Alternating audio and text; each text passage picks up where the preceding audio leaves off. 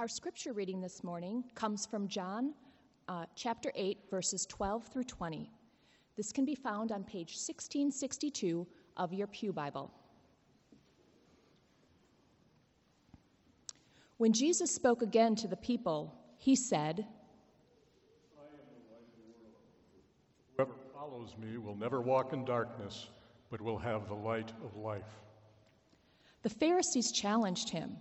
Here you are, appearing as your own witness. Your testimony is not valid. Even if I testify on my own behalf, my testimony is valid, for I know where I came and where I am going, but you have no idea where I come from or where I am going. You judge by human standards. I pass judgment on no one. But if I do judge, my decisions are right because I am not alone. I stand with the Father who sent me. In your own law, it is written that the testimony of two men is valid. I am the one who testifies for myself. My other witness is the Father who sent me. Then they asked him, Where is your Father? You do not know me or my Father. If you knew me, you would know my Father also. He spoke these words while teaching in the temple area near the place where the offerings were put. Yet no one seized him because his time had not yet come. The word of the Lord.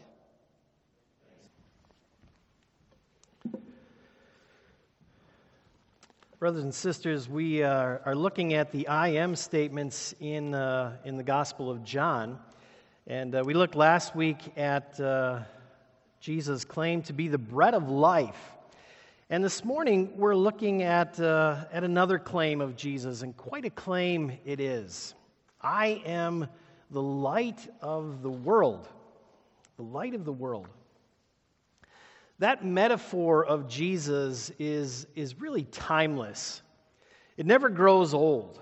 I mean, it's not that difficult to understand what Jesus is saying here. If you don't understand it, all you have to do is turn out the light or try to make your way to the bathroom in the middle of the night in your house, right? It quickly becomes clear what Jesus is getting at. Many of you know that I'm kind of a backyard mechanic, and what that means is that everything I know I've learned from YouTube. And I'm actually a slow learner at that. I can't tell you how many nights I've been out in the driveway about 9 p.m. trying to hold a flashlight in one hand and a wrench in the other. And it's just not enough light. And so a part won't come off because there's one extra bolt that I couldn't see, or I can't, or I grabbed the wrong size socket 3 times because I can't tell the difference between a 12, a 13, or a 14 millimeter socket. I've quit jobs after working futilely for hours only to go back in the light of the morning and finish up in about 10 minutes. Everything is just easier in the light. And that's Jesus' claim here. Jesus is the light that makes sense of everything. He's the light that makes everything easier. Think of it this way. All pro athletes are not created equal. There are different tiers of pro athletes. Some are rookies, they're just starting out. Some are cagey veterans. Some are solid players. And then you have the all-stars, right, which we'll be able to see some of them later today. But then you also have the superstars, the cream of the crop, those who just sort of rise above the rest, and we say that they play at a different level altogether.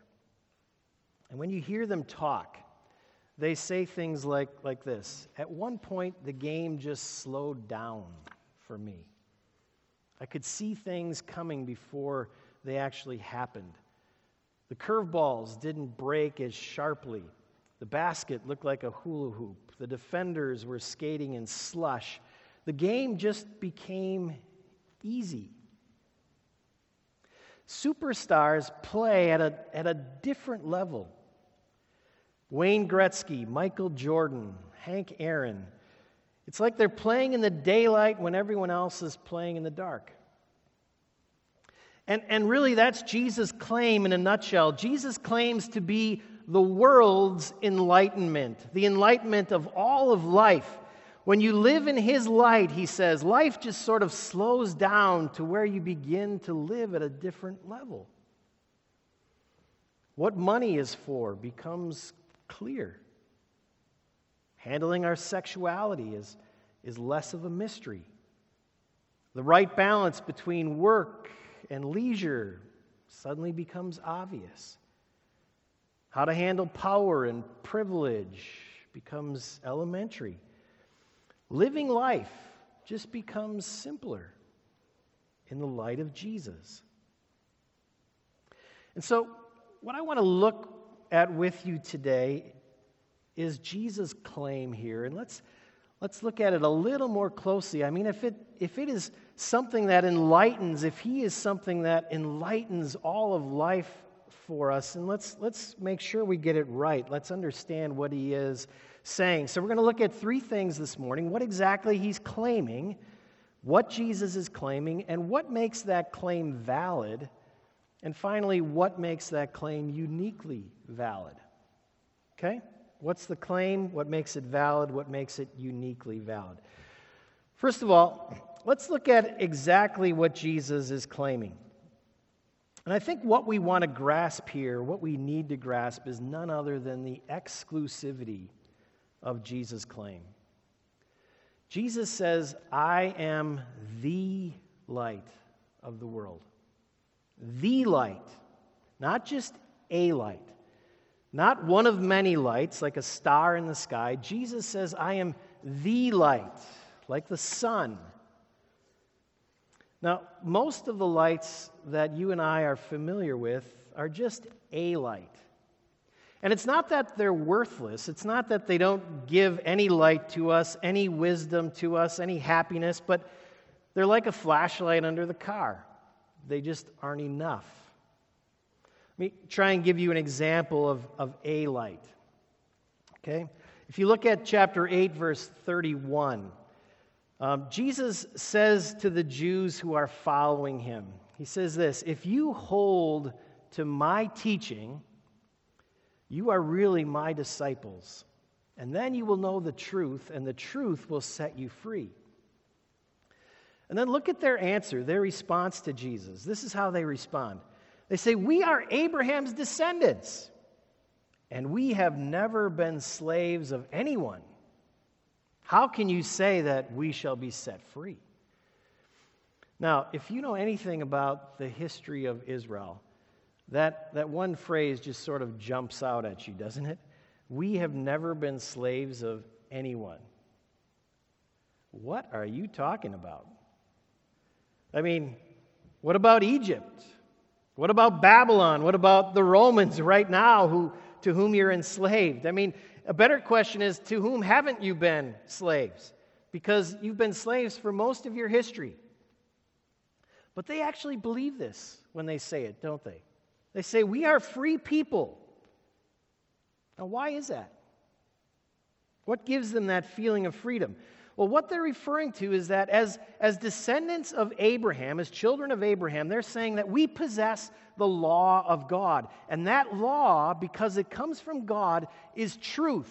And we are the only people in the world who actually have that truth. And so we see the world, we see life in a different way. And therefore, even though we may be in bondage, we are free. We're more free even than our captors. Now, Jesus doesn't necessarily argue with that, but He does respond this way. He says, but you're forgetting one thing. You're forgetting one master that even the law cannot free you from, and that's sin. Even the children of Abraham, says Jesus, are slaves to sin. And so even the law, as great as it is, as much light as it gives, it's not the light. The law is just a light. The law cannot truly set you free. It can't give you real life, true life, everything you've ever longed for. Jesus says it's a light. Now, in contrast to this, let's look at what Jesus is claiming here for a moment. Look with me at verse 20, which is the last verse that Amy read for us this morning. And you might have heard it and thought, what's going on there? Verse 20, Jesus spoke these words while teaching in the temple area near the place where the offerings were put. Yet no one seized him, okay, because his time had not yet come. Now, when you're reading through the Gospel of John, you're going to find all these little comments from John that you think, that doesn't make sense, or why is that there? What's he trying to tell us? And by exploring those a little further, you'll probably be led to a deeper understanding of the text. So let's ask here, what is going on? Why is John surprised that when Jesus stood up in this part of the temple and said, I am the light of the world, why is he surprised that no one grabbed Jesus? Okay, that no one seized him, that no one started slugging him, that no one killed him? Why is John surprised about that? Well, let's establish a little context here. To get our bearings in this text, you have to go all the way back to John 7, verse 37. Because there John says, on the last and greatest day of the feast. Okay, that's where Jesus is speaking. On the last and greatest day of the feast. Now, the feast that John is talking about here is the Feast of Tabernacles. And the Feast of Tabernacles came at the end of the season of harvest, right? And it was a time to celebrate God's provision once again through another year. He'd given them another good harvest. He provided for his people once more. But more than that, the Feast of Tabernacles celebrated the way that God provided for his people throughout their journey through the wilderness. Okay? And so, if you're familiar at all with this Feast of Tabernacles, you know kind of how they celebrated it. For one, they built little booths or tents, and they would live in those for the entire feast, for all 7 days. And it was a way to remember that in the wilderness, they had no homes. They lived in tents, and yet God provided for them. And each of the 7 days of this feast, they would pour out water in the temple. There would be a water ceremony in which they poured out loads and loads of water to remember how God had, through Moses, provided water for them in the desert, right? Remember, Moses hit the rock and water came out of the rock. But then also, on each of these 7 days, in fact, at night, all 7 days, huge bowls of oil would be put out in this one part of the temple. They were huge lamps, and they would be lit, okay? And in fact, commentators talk about the light that these lamps would provide. It would virtually light up the whole city. I mean, you could see it from the whole city, the light that came from this part of the temple. Now, what was that to remind the people of? It was to remind the people of that pillar of fire that led God's people through the wilderness, out of slavery in Egypt and into the freedom of the promised land. Okay? This was the glory cloud that descended on the tabernacle where Moses would meet with God, where the people would see, oh, God is present among us. It was a place that they couldn't get near, they couldn't get too close to, or they would be destroyed. Okay, this is the fire, the light that they are trying to commemorate during the Feast of Tabernacles. So the people would light these huge lamps, they would light up the whole city. Okay, but remember what John says. He says this is the last and greatest day of the feast. In other words, this was most likely the 8th day of the feast. Okay, it was the Sabbath day that sort of wrapped everything up. And on this day, no water was poured out. And on this day, no lamps were lit. So instead of having this beautiful, bright fire in front of them that the people would dance around all night long in joy and celebration of what God had done for them, instead of that, they had nothing. They had the same old darkness. And it reminded them of how, actually, for centuries, this pillar of fire had not been present among them. That pillar of fire hadn't been seen to lead them anywhere. That glory cloud had not descended on the temple. People hadn't seen God's glory for centuries. And it was on that day of the feast, the lamps were no longer lit, that Jesus stood up. And he said, "I am the light of the world." And John says, it was a wonder that nobody stood up and seized him and beat him, because they knew what Jesus was saying. They knew that Jesus was saying that he is the presence of God. See, Jesus was saying here, I am greater than the law because I am the giver of the law. I am the one who descended in that cloud of glory. I am the one who gave the law to you. And I am the one who led you according to that law all the way into freedom. Jesus is saying, I am greater than anything you've experienced before because I am the light of the world. Not just a light, the light.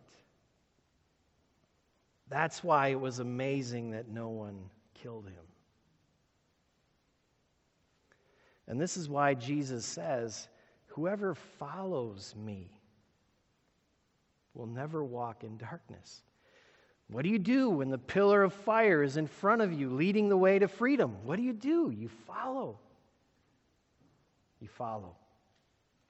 Now, we're going to come back to that idea later, that idea of following, but we need to pause here just a moment and consider our Jewish friends in this text. People who are holding on to a lesser light, and as a result, they're stuck in slavery because of it. One of the things that true light does for us is it exposes our slavery. And without the light of the world, we are stuck in darkness. We are stuck in our slavery. And there are lesser lights that we have taken hold of, and we have convinced ourselves that these lights, they can give us freedom. They can make us free.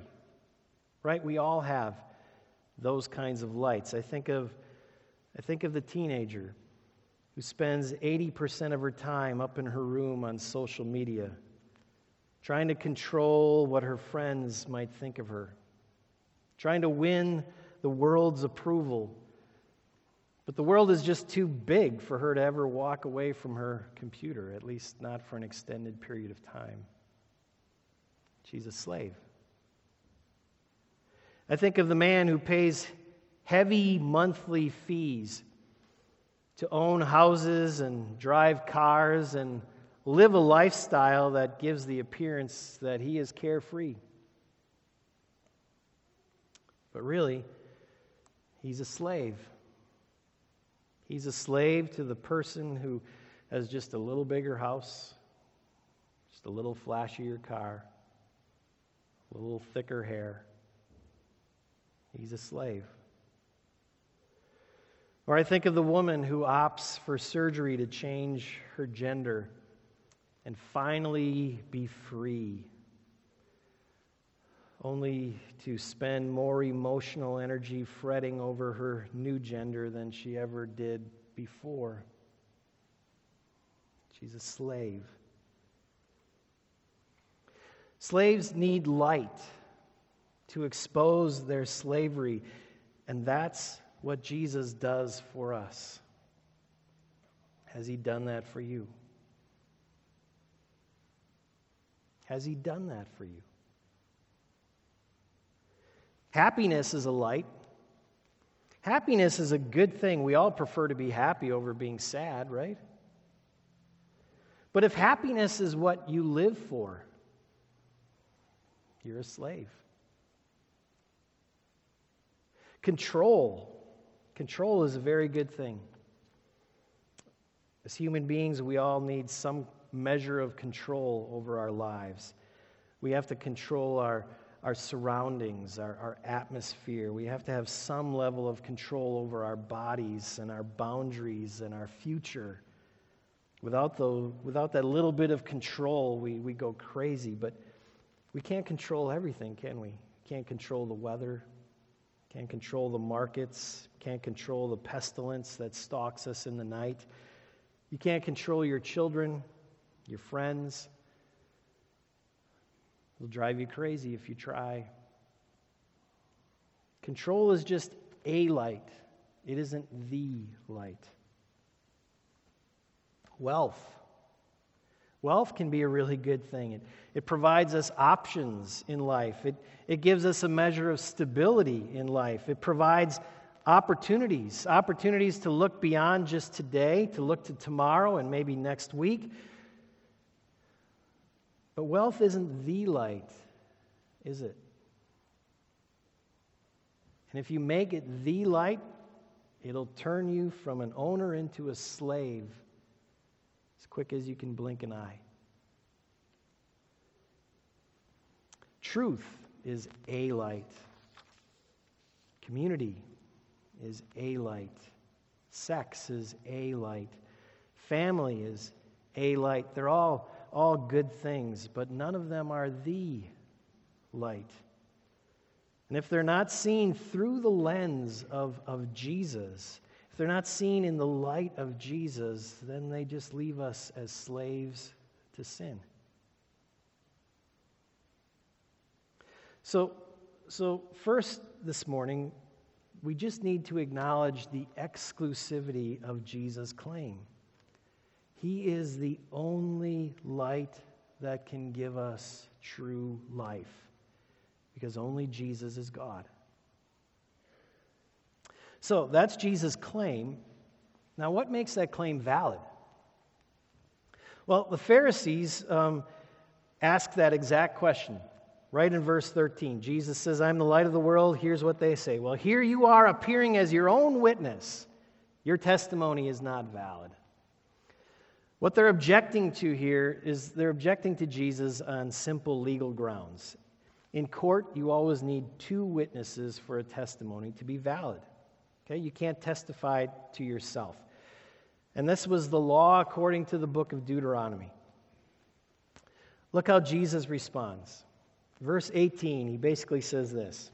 Look, when I give testimony to something, it's the testimony of two people. Because when I speak for two. I and the Father are one. Now, if you've been a Christian for a certain amount of time, what you hear in these verses is Jesus claiming to be God. Jesus is the great I am. And you hear his claim to oneness, right? Jesus is one God in two persons. One God.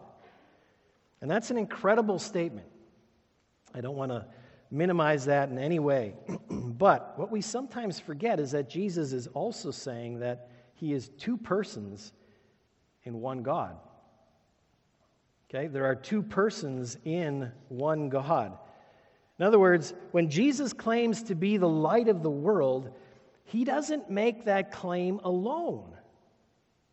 It's not one person speaking, it's two people speaking. God the Father also testifies with Jesus to the truth of that claim. God's Spirit, in other words, doubles the impact of Jesus' words. They hit twice as hard.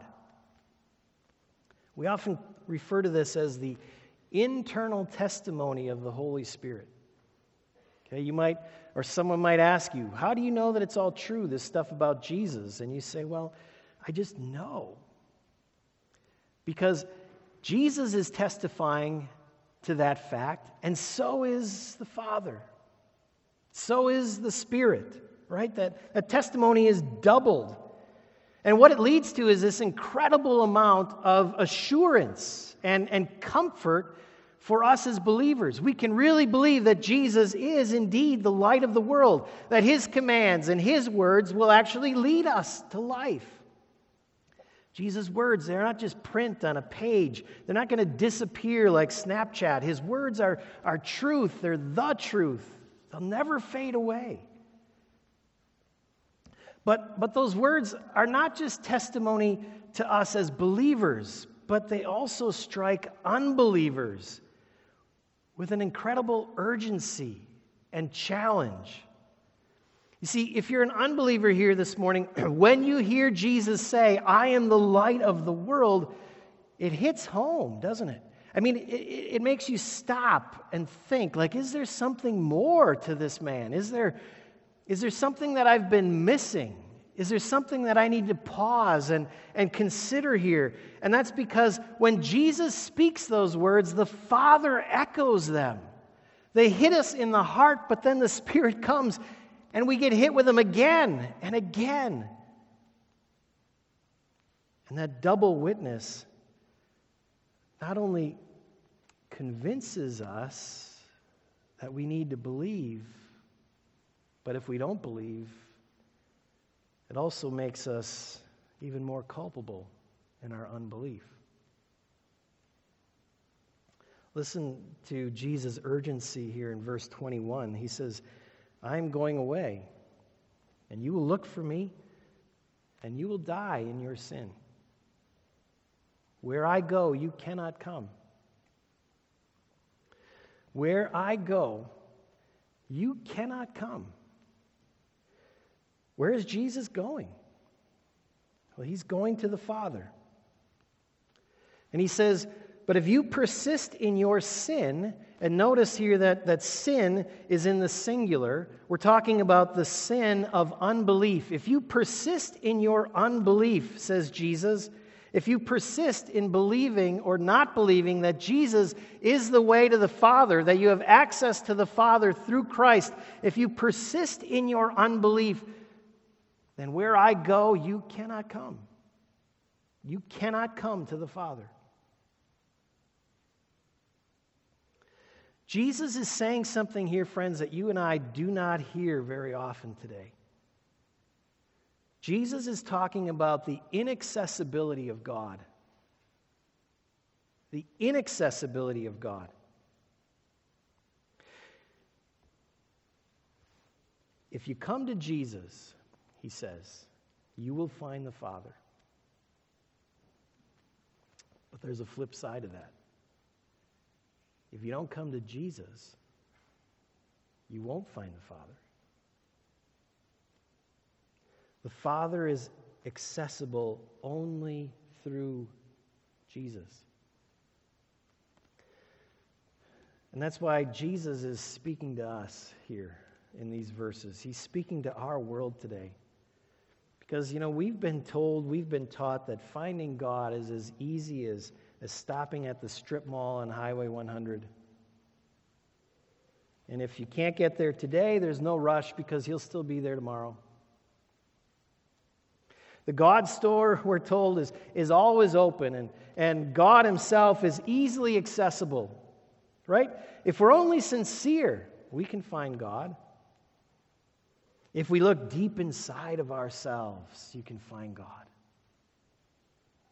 If we quiet our souls, we can find God. If we're kind to our neighbors or kind to our pets, we can find God. If we call him by another name, that really doesn't matter. As long as you call him, you will find God. And because we imagine that God is so easily accessible, we dawdle with so many lesser lights. If I'm honest, I'll find God. If I'm good, I'll find God. If I'm moral, I will find God. But Jesus says, no, you won't. God is not accessible by any other means than the Son, than Christ himself. And that's not the testimony of one. That's the testimony of two. In fact, it's the testimony of three. It needs to be heard. You need to hear the claim that Jesus is the only light of the world. That's the claim. And his claim is valid. because it's testified by two. So let's ask the final question. So what makes Jesus' claim uniquely valid? Well, let's look at verses 27 and 28. They did not understand what Jesus was telling them about his Father. And so he said, "When you have lifted up the Son of Man, then you will know I am." Then you will know that I am. How will we know? When he is lifted up. When he is lifted up on the cross. See, the Israelites, they wanted to see that pillar of fire again, didn't they? They wanted to be led by God. They wanted to see that glory cloud among them, resting on the tabernacle, knowing that God in all of his fullness was there. He was providing for his people. He was protecting his people, just like in the old days. They wanted to see that glory. Well, John says, actually in chapter 12, he says, if you want to see that glory again, if you want to witness the full presence of God, then you look at the cross, where Jesus was lifted up. That's where you will see his glory. This is what's unique about Jesus' claim. This is what's unique about his Father. Jesus doesn't just show us God. He shows us God on a cross. He shows us the unique glory of a God who is actually on our side. A God who so loved the world that he came himself, wrapped in our own flesh, to be tacked on a piece of wood, that whosoever believes in him might have everlasting life. There is no other God like this. Every other God demands that we give something. If you give something, you'll get something. If you give something of value, you'll get something of value. Only the God of Jesus Christ gives himself so that we might get something. The cross is the one unique validation of the one true, only God. So what does that mean for us? Well, let's go back to Jesus' words. He says, "I am the light of the world. Whoever follows me will never walk in darkness, but will have the light of life." When the pillar of fire, we said earlier, when the pillar of fire is leading you through the wilderness from captivity to freedom, what do? You follow. You trust. You trust that everything you need, he will provide. Everything. But now ask this, where is the pillar of fire heading in the Gospel of John? He's heading to the cross, isn't he? That's where Jesus is going. It's like a funnel, the whole gospel, right to the cross. If you don't go to the cross, you don't go beyond the cross. The way to true life is through death. To live with Christ, first we have to die with Christ.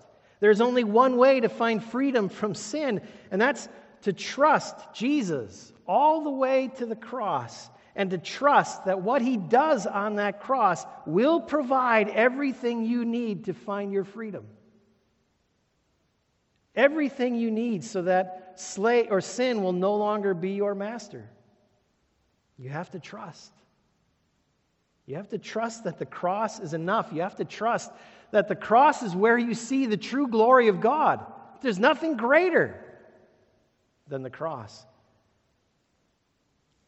That's what following Jesus amounts to, trust. And trusting him all the way to the cross, like I said, means trusting him in everything. That's when he becomes the light of life. That's when he lights up life for you. It's when you trust in him in everything. Jesus is the light. His words are light. The whole gospel is light. And where there is light, the darkness flees, right? The darkness cannot remain. And so what does that mean for us? Well, following Jesus, living in his light means integrity. It means consistency in our lives. It means being the very same person on Monday that you are on Sunday. Some of you are doing things in the dark that you are hiding. Hiding from your spouse, hiding from your friends, hiding from yourself. Remember, one day the light will reveal everything. Everything. Nothing will remain hidden. But you and I can already walk in that kind of light if we let Jesus expose the darkness and turn it into light. Let Jesus send the darkness running so that there are no dark places any longer. And following Jesus means also that the glow of the cross will mark you. It's a different kind of light. It's a unique kind of light. The light of Jesus is the glow of the cross, and it will shine in everything that you do. You won't fear death because you've already died. And people will see that in you. They'll see it in the way you handle criticism. They'll marvel at the way you treat people who are under you. They'll see it in how you deal with trouble and troubling circumstances. They'll see the light of the cross. And they'll also see it in your courage. Let me just ask a question quickly of the smart people in this room. Okay? How hard is it to be the one who's always raising the curve? I've never been in that position. But I imagine it's kind of difficult, right? Because there's a lot of pressure. Why don't you just get a few wrong once in a while, right? Why don't you not study quite as hard? Or when you're taking the test, just miss a few questions, right? There's a pressure to sort of come down to our level. Well, it takes courage just to be the person that God made you to be in Christ. It takes courage to let the light of Jesus shine. Tim Keller mentions that he knows of a waitress who reports all of her tips to the IRS. And she got a lot of pressure from her fellow waitstaff to stop. They're going to start looking at us now. The postal worker was working with too much efficiency, and she got blamed because she was making everyone else look bad. Just stop. A police officer wasn't taking any bribes, and fellow officers started to lean on him. The teenager was talking about Jesus in class. She even said that she believed God created the world. And her friends, her fellow believers, thought she should tone it down. They didn't want to be seen as weirdos. If you follow Jesus, then his light will shine from you. And that light will expose others. There's nothing you can do about it. And you will feel the weight of the cross. The weight of that light, the unique weight of the light of Jesus. And it takes courage to follow that light, to own that light, to walk in that light. But if you've already died with Christ, you keep shining. Once you come to know the light of the world, you can do nothing else. Because you know that this is the light of life. Let's bow together in prayer.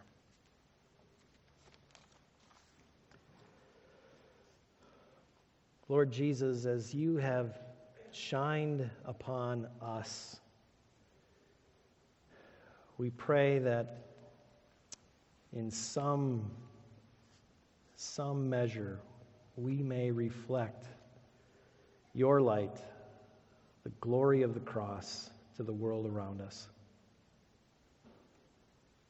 You are indeed the light of the world, and in you is life. Thank you for giving us that life. And we pray that all eyes may one day see. In the name of Jesus we pray. Amen.